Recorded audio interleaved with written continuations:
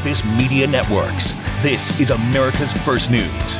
This morning with your host, Gordon Deal. One door closed, another open. Good morning, I'm Gordon Deal, along with Nicole Murray on this Thursday, February 8th. Glad you could be with us. Here's what we have for you this hour. The Senate has failed to pass a border security measure, but the foreign aid attached to the bill may survive. In the Middle East, a U.S. drone strike in Baghdad killed a militia leader behind the deadly attack on American troops in Jordan. The Supreme Court hears arguments today about ballot eligibility for former President Trump. We'll have a preview. And why 20-somethings are going to bed earlier instead of bar hopping and dining out late. I think that we are more exhausted than maybe previous generations were when they were our age. And I think that there are a lot of different reasons for that. I think it's a combination of feeling a bit overwhelmed and just recognizing that getting a good night's sleep is a key to having a successful next day. Rachel Wolf at the Wall Street Journal on the 9 p.m. bedtime for young adults. A U.S. drone strike inside Iraq has rubbed out a commander of the Iraqi militia blamed for a deadly strike at an American base in Jordan last week. The Pentagon says the commander belonged to the Kataib Hezbollah, which is supported by Iran. Proxy groups backed by Iran are blamed for at least 168 attacks against American forces based in the region. Meanwhile, Secretary of State Antony Blinken says a ceasefire and hostage release agreement between Israel and Hamas was still possible, despite the two sides being far apart on the central terms for a deal. As I said to the Prime Minister and to other Israeli officials today, the daily toll that its military operations continue to take on innocent civilians remains too high. Israel's Prime Minister Benjamin Netanyahu has given a thumbs down to the terms of a ceasefire. In a sharp rebuff to the Biden administration, Netanyahu said it would require months more fighting before Hamas was defeated. He's also suggesting that victory, quote, was within reach. As expected, Senate Republicans have defeated a bipartisan effort to address border security that had taken months to negotiate, but said they could still approve aid for Ukraine and Israel that had been tied up in the deal. The $118 billion package needed 60 votes to advance, but only received 49. Democrats controlled the chamber by a 51-49 margin. GOP lawmakers initially had demanded border changes as a condition for Ukraine aid, but they later balked, saying the negotiated terms regarding migrants were not tough enough. James Langford of Oklahoma says he even faced threats from a conservative commentator. That told me flat out, if you try to move a bill that solves the border crisis during this presidential year, I will do whatever I can to destroy you. Because I do not want you to solve this during the presidential election. The latest development now, there's still a possibility that Congress could provide aid to U.S. allies. The Senate is now expected to vote today on a $96 billion measure that strips out the immigration provisions. The Supreme Court today will hear arguments about whether former President Trump is ineligible for a second term in office because of his conduct surrounding the assaults on the U.S. Capitol 3 years ago.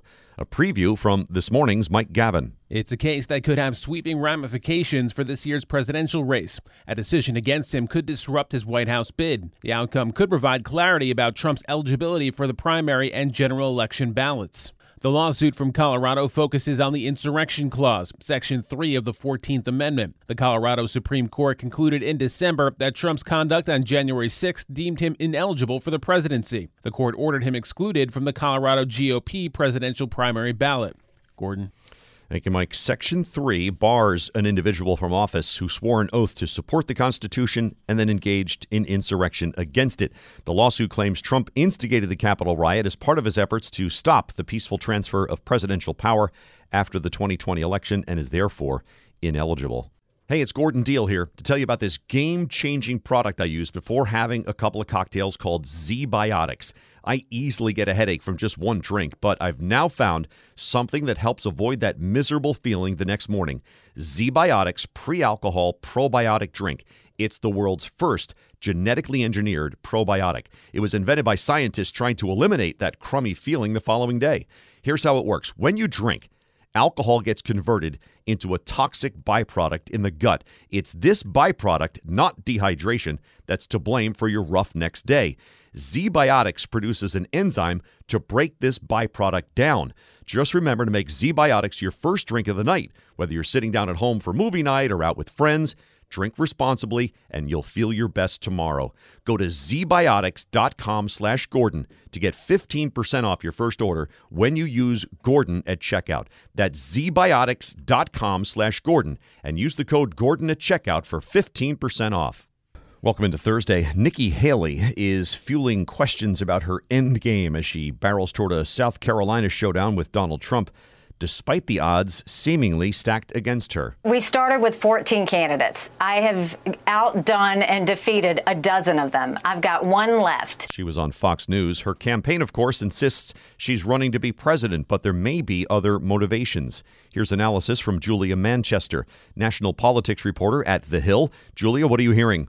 So, I think there's two schools of thought. There's one that's saying she's just laying it all out on the field and trying to build her profile ahead of South Carolina, hoping for a decent showing, even if that's a strong second.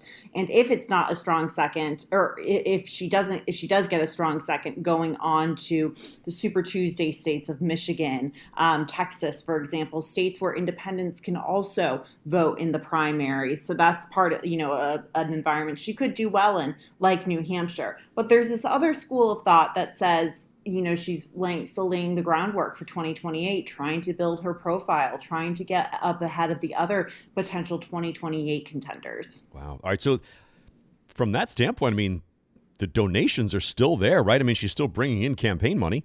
She absolutely is. Her campaign said in the month of January alone, she raised $16.5 million. Now, a lot of this could be from donors, but it's also from a strong grassroots base. Now, is this enough to necessarily build her name ID in time for the South Carolina primary? Probably not. However, she's certainly doing something that could benefit her long term, and whether long term is in Super Tuesday or in 2028, we'll have to see. And I have to note, her campaign says there's no talk of her dropping out, that she is not playing for second. She's playing to win this still. So we haven't seen any indication otherwise. All right. Is she still in the vice president conversation? You hear that mentioned quite a bit, but one of the pushbacks to that argument is Donald Trump really likes loyalty, and Nikki Haley is not someone who has been loyal to him. She left his administration early to build her profile to run for president, and she's running for president now. And she's running against him, and she's hit back at him. Would she be an attractive vice presidential pick? Sure, in a general election. But I think picking her could do a lot to tick off a lot of MAGA pro-Trump voters who are unhappy with that more moderate establishment corporate side of the Republican primary. We're speaking with Julia Manchester, national politics reporter at The Hill. They've got a story called Haley's Long Shot Bid Fuels Questions About Her Endgame. What about the possibility, I guess, remote as it might be, that Trump is not able to run?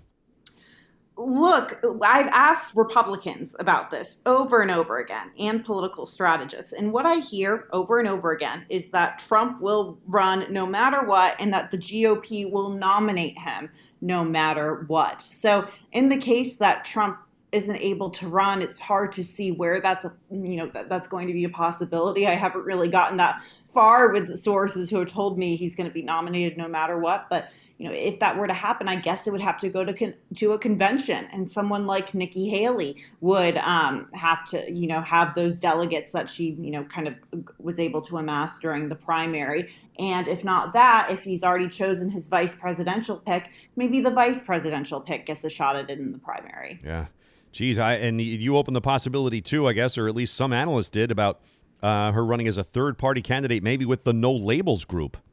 Well, we know that the No Labels group has said repeatedly, the Haley campaign has said repeatedly that she's not interested in the No Labels party. She's fine with the Republican label. But, No Labels has certainly left that door open. I think they're looking to build their, name ID as much as possible, try to get on the, as many places on the ballot as possible. But time is really running out for them. And they've had a lot going up against them in terms of the negative stories about, how Note Labels is being run, where their funding is coming from. So that's something that, is being talked about a little bit. Thanks, Julia. Julia Manchester, national politics reporter at The Hill. 20 minutes after the hour on This Morning. Here's Nicole Murray.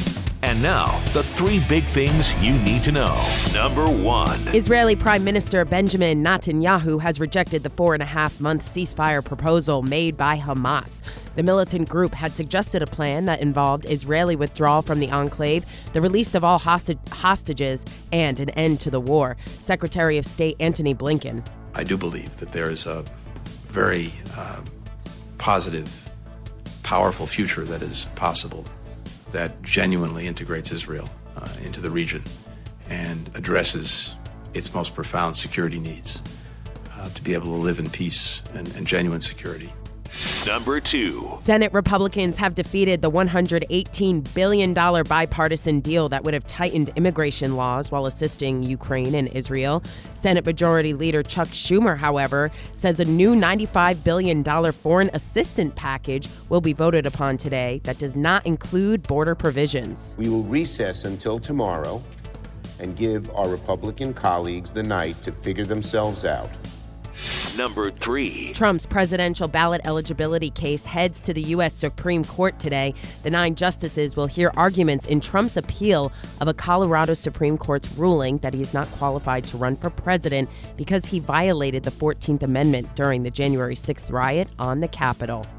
The Fresno County Sheriff's Office is searching for nearly 100 stolen beehives. CEO of Fresno County Farm Bureau Ryan Jacobson says the hives are valued at $34,000. You just don't go buy another box and all of a sudden have a colony. I mean, it's a very extensive process from acquiring the queen all the way through the development of trying to have a healthy hive and trying to keep it up over the course of a couple of years. Beehive rentals can be one of the biggest expenses to farmers. Next time you visit a Chick-fil-A, pay attention to the language the staff uses. Fun fact, you will never hear a Chick-fil-A employee say you're welcome. Instead, they say, my pleasure. Leadership says this phrase can be more polite, welcoming, and helps the chain stand out against competition. All right, I like that. I could live with you're most welcome. I could live with that one. I see how you're welcome is just sort of standard, but I mean, my pleasure is a little, yeah. Nice. I'm good with that. Thanks, Nicole. Forget bar hopping or even dinner out. More young professionals prefer turning in early, aware of the importance of sleep. Here's Rachel Wolf, reporter at the Wall Street Journal, who's part of the trend. Rachel, what's with you and your generation? My partner joked that this was just a conspiracy to normalize my own 9 p.m. bedtime. It is not. It is true, but I'm definitely guilty. So, but this is like a cool thing to do among young adults your age, for example. Yeah. Apparently I'm on trend, which is, again, why my partner was making fun of me about it, because over the course of reporting, I found out that my own habit is not only healthy, but actually cool.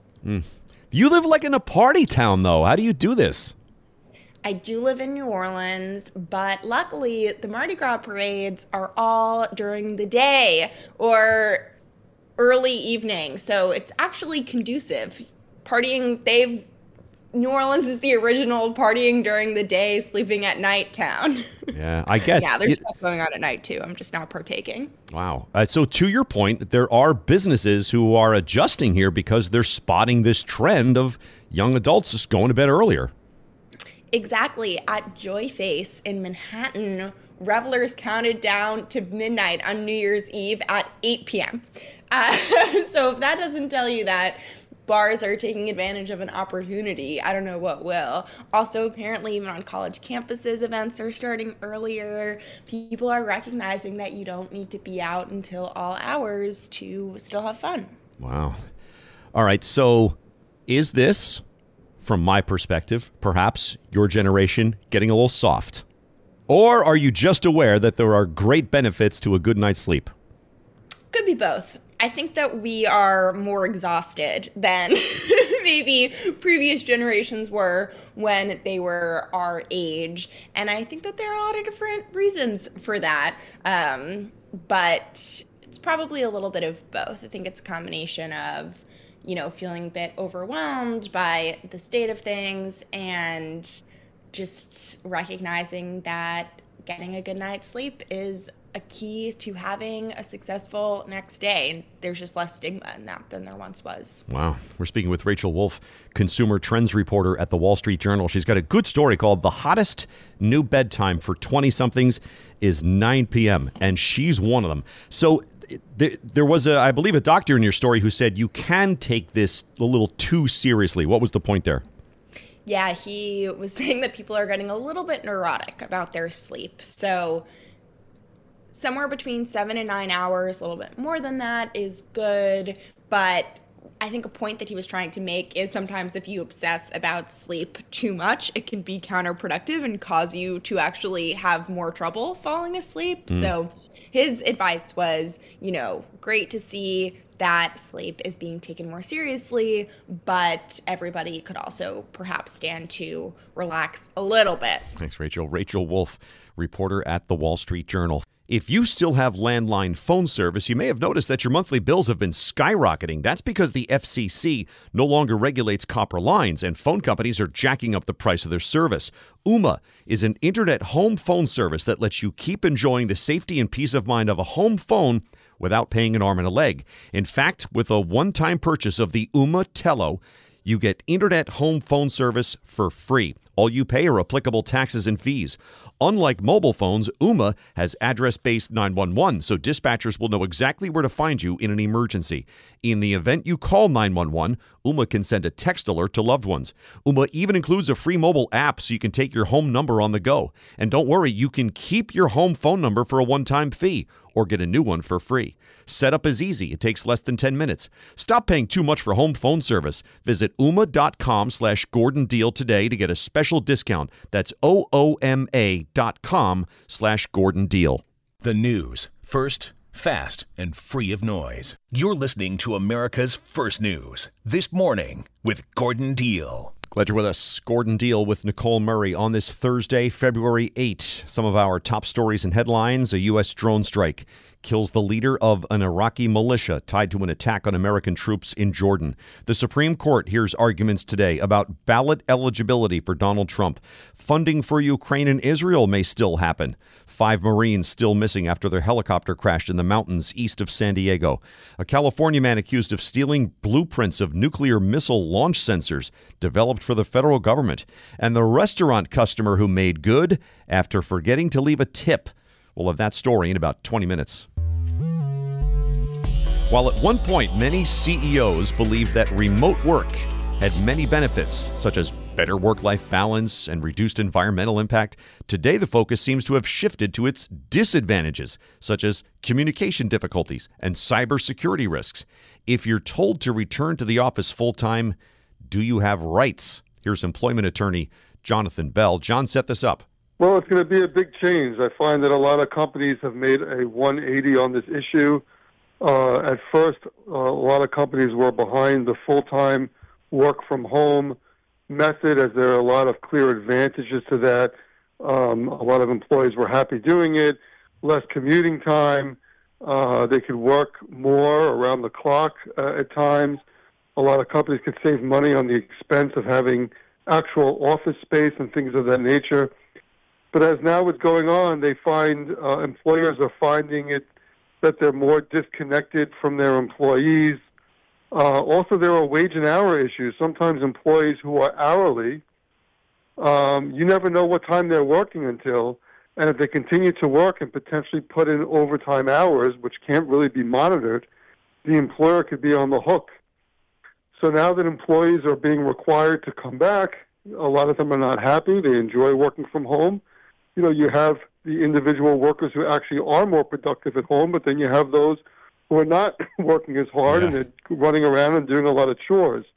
So the employee has to make a decision if they're going to, the company is allowed to do it. They're well within their rights to require people to come in and work in the workplace. So they have a difficult decision to make. Either they could go home and abide by the policy, or they could look for another job. But, Gordon, there is an exception. If somebody has a disability and they qualify into the Americans with Disability Act, or there's some local laws, like here we have New York State and New York City laws, and they get a accommodation, a request for an accommodation that's supported by medical evidence, basically establishing they can perform their job from home. They can perform the essential functions of the job. That's the requirement. In that situation, as long as they can perform the essential functions of the job from home and they have a disability keeping them at home, which for some reason they can't come into the workplace, the employer has to allow that. So in that situation, if you do have a disability requiring you to work from home and you provide the right medical documentation, you are legally protected, and the employer has to allow that to happen with the proper medical evidence. Okay. We're speaking with John Bell, employment attorney and founder of the Bell Law Group. And we're talking about employees being forced to come back to work full-time. Could there be punishment if you're the boss? Could you say, listen, you don't come back 5 days a week, I'm cutting your pay? Absolutely. You could cut the pay, termination, suspension. That's all on the table. Again, with the caveat of the situation I described, when someone has a disability and requesting accommodation, because that's protected. But other than that, the employer gets to make the rules, and the employee, the employees mostly at will. Right, there's a couple of people under a contract, but mostly they're employee at will. Just like the employee can quit for that reason, and the employer can't sue the employee because they quit. In the same situation, the employer can fire that employee, and the employee can't turn around and start a lawsuit against that organization for, let's say, wrongful termination. All right. What about, say, circumstances changed? You start to work from home. Now your aging mother has come to live with you, and you take care of her full time. Can you make that case and say, listen, you're pulling a rug out from under me here. I made, life changes for this. So unfortunately, that's not protected under the law as far as some type of accommodation. Now, what is protected is if you're dealing with a sick parent or close relative, and if the company has 50 or more employees, and you satisfy all the other requirements, like the amount of time that you're working, you can get FMLA, right, paid family medical leave. Your state and city might have some local laws protecting you, but that's not to continue working from home. That's to take the job. That's to take some time off the job, have some protections while you're dealing with that sick family member, and ultimately then returning to the workplace. Thanks, John. Jonathan Bell, employment attorney and founder of Bell Law Group. Hey, thanks for spending time with us. Welcome into Friday Eve. It is time now for the Mic Drop with this morning's Mike Gavin. Good morning. Well, as we continue to document the exploding market for scorn lovers to get revenge on Valentine's Day, here's another one to add to the list. The latest comes from a company offering you the chance to have old love letters from your ex turned into toilet paper in time for the holiday. According to the company's website, you can mail in those love letters still taking up space in your sock drawer to their production facility, where they will magically transform their BS into TP. Because, quote, nothing says closure like knowing that someone somewhere is putting those sweet nothings exactly where they belong.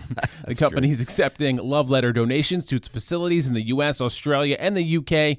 through the end of this month. That's a good one. So we've had the hissing cockroaches. Right, You can name your ex after that. The crushed cars. Yes, we talked about that the other day. Clever. Right. The cats pooping. Oh, yeah, the cats in the litter box. In the animal shelter, Yep, right? yep. Yeah, that's also a good one. So And now some this one. creative ones this year. This one might take the cake. Oh, yeah? You think so? Only because the language they used. Nothing like, closure, knowing someone somewhere is putting those sweet nothings exactly where they belong. Right. Yeah. Up the you-know-what. Yeah. And this is kind of the gift that keeps on giving. You could keep this going all year, because I assume they send them back to you, right? You have it turned into, you have the toilet paper, the love letters turned into the toilet paper. Yeah. Then they send it back to you to use, right? Okay. And depending on how judicious you are with your use, you could go all year long just kind of, using that up. That's funny. That's a good one. I like that one. And we've talked a lot about people setting extraordinary Guinness World Records, but we rarely talk about the agony of defeat. You can imagine how much of that agony one Frenchman was feeling after he spent 8 years of his life building a massive model of the Eiffel Tower from matchsticks, only to have his application for the record rejected because he didn't use the right matchsticks. Richard Plaud said he used over 706,000 matchsticks to build his 23.6-foot model, and he applied for the record. Richard says he received word that the tower was disqualified because the rules state the matches used in the sculpture must be commercially available, and some of the matches he used were sent to him by a company he struck a deal with. Guinness did admit to NBC News that they may have been a little heavy-handed with the application, and they will review the decision. Oh, for the love of Pete. Are you kidding me? Now, I have to say, he obviously did not do enough research to sort of figure out that this was one of the rules. Yeah. If you're going to spend 8 years trying to break a record, maybe you want to look really closely at those rules. Well, I thought that your phrase, 8 years of building a massive model, that would have been a record in and of itself. Right. Just give me the record, Guinness. Come on. Guinness invents records for the dumbest stuff imaginable. Right. Give the guy the record and just create a new category. Right. Most of the records take 20 seconds to break, right? But this is a lifetime of a record. They should go to that guy in Idaho. He's got 800 records he personally set himself, right? Which take 2 minutes. Go to see what he says about this. He's the expert. That's true. What this guy built though, the Eiffel Tower out of matchsticks. It's incredibly impressive. Breathtaking. Yeah. It's unbelievable. So just give him something. Give him some kind of trophy. I mean, just create a new category with any matchsticks. Right. That's the category. Right. That's the second category. He wins. It's an incredible sculpture, though. Thank you, Mike. For all the ones who get it done, Grainger is always there to help. Grainger offers supplies and solutions for every industry, 24/7 support, free access to product specialists, and experienced staff at over 250 local branches. Plus, they provide real-time product availability online and have sourcing specialists who can help you track down hard-to-find items. And their commitment to being your safety partner can help you keep your facilities safe and your people safer. Call 1-800-GRAINGER. Click Grainger.com or just stop by. Grainger, for the ones who get it done. Glad you're with us. If you attend a Super Bowl party this Sunday, expect to run into a sheet of paper with 100 boxes on it and be asked to pay to put your initials in one or many of them. But how do you pick? MarketWatch came out with guidance. If you're not familiar, participants choose squares, and once the grid is filled with initials or names, numbers between 0 and 9 are randomly chosen and put across the grid horizontally and vertically, tied to each of the two teams playing. At the end of each quarter, the final digit in the two teams' scores matches one square, and the person who claimed that square wins part of the pot. According to Dr. Aaron Montgomery, Associate Professor of Math and Probability at Baldwin Wallace University, the only thing that will increase your odds of winning is buying more squares. Or another strategy, he says, draw a smiley face with a few in boxes in parallel rows and then a U of squares underneath. Each square has the same probability, basically 1 in 100, before the numbers are assigned. 8 minutes now in front of the hour on This Morning. Once again, here's Nicole Murray. And now, the 3 big things you need to know. Number 1. A senior commander of an Iran-backed militia has been killed by a U.S. drone strike in Baghdad. The Pentagon said the commander was responsible for planning and participating in attacks on American forces. This includes the deadly strike that killed 3 U.S. service members in Jordan last week. There were no collateral damages or civilian casualties. Number 2. The Justice Department has completed an investigation into President Biden's alleged mishandling of classified documents. Attorney General Merrick Garland says a report is expected to be released to Congress and the public soon. The White House must first complete a review for potential executive privilege concerns. Sensitive paperwork was discovered at Biden's residence and his post-vice presidency office in 2022. Number 3. A helicopter carrying 5 Marines that disappeared during California's atmospheric river storm has been located. The United States Marines say the plane was found by civil authorities in Pine Valley yesterday morning. Officials are managing the search and rescue operation to locate the missing crew using ground and aviation technologies. National Security Council spokesman John Kirby. Obviously, our hopes are of the best here, but this was a MH-53, Marine Corps MH-53, a large helicopter that was on its way from Creech Air Force Base in San Diego. At least 6 people are unaccounted for after a Pennsylvania home burst into flames. Police were called to the residence following reports of a minor being shot. Delaware County District Attorney Jack Stolzheimer. 2 officers were responding to an emergency call this afternoon, a 911 call about an 11-year-old possibly being shot at the property. Officials say law enforcement was met with gunfire upon arrival and 2 officers were shot but are in stable condition. Police will search the home for bodies and evidence this morning since the house was still burning yesterday evening. P.F. Chang says it will be offering free dumplings for anyone who has been recently dumped this Valentine's Day season. Get 6 shrimp or pork dumplings for free by texting Chang's Dumplings along with a story or screenshot of the breakup to receive instructions on how to get the freebie. Those are a staple of my diet.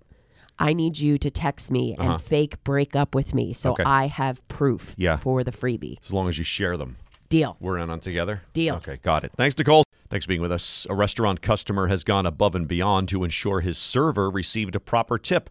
A man named Ted sent a letter to Side Street Poorhouse and Grill in North Carolina saying he'd come in the final days of 2023 to dine at the restaurant with his wife, and that days later he found a mistake. When looking at his bank statement, he noticed the total charged to his Visa was lower than it should have been. He then discovered that instead of the customer copy, he had taken the signed merchant's copy, meaning the restaurant had no way of knowing whether Ted intended to leave a tip. The restaurant wrote about his note on Facebook because in the letter he mailed, he included a crisp $20 bill for his server, a woman named Hope. He wrote, "That was no way for either of us to end 2023. Here's to a fresh start." Commenters, of course, ate it up. One said, "Perfect example of an absolute class act." That'll do it for this hour. For Nicole Murray and Mike Gavin, I'm Gordon Deal. Thanks for listening to This Morning, America's First News.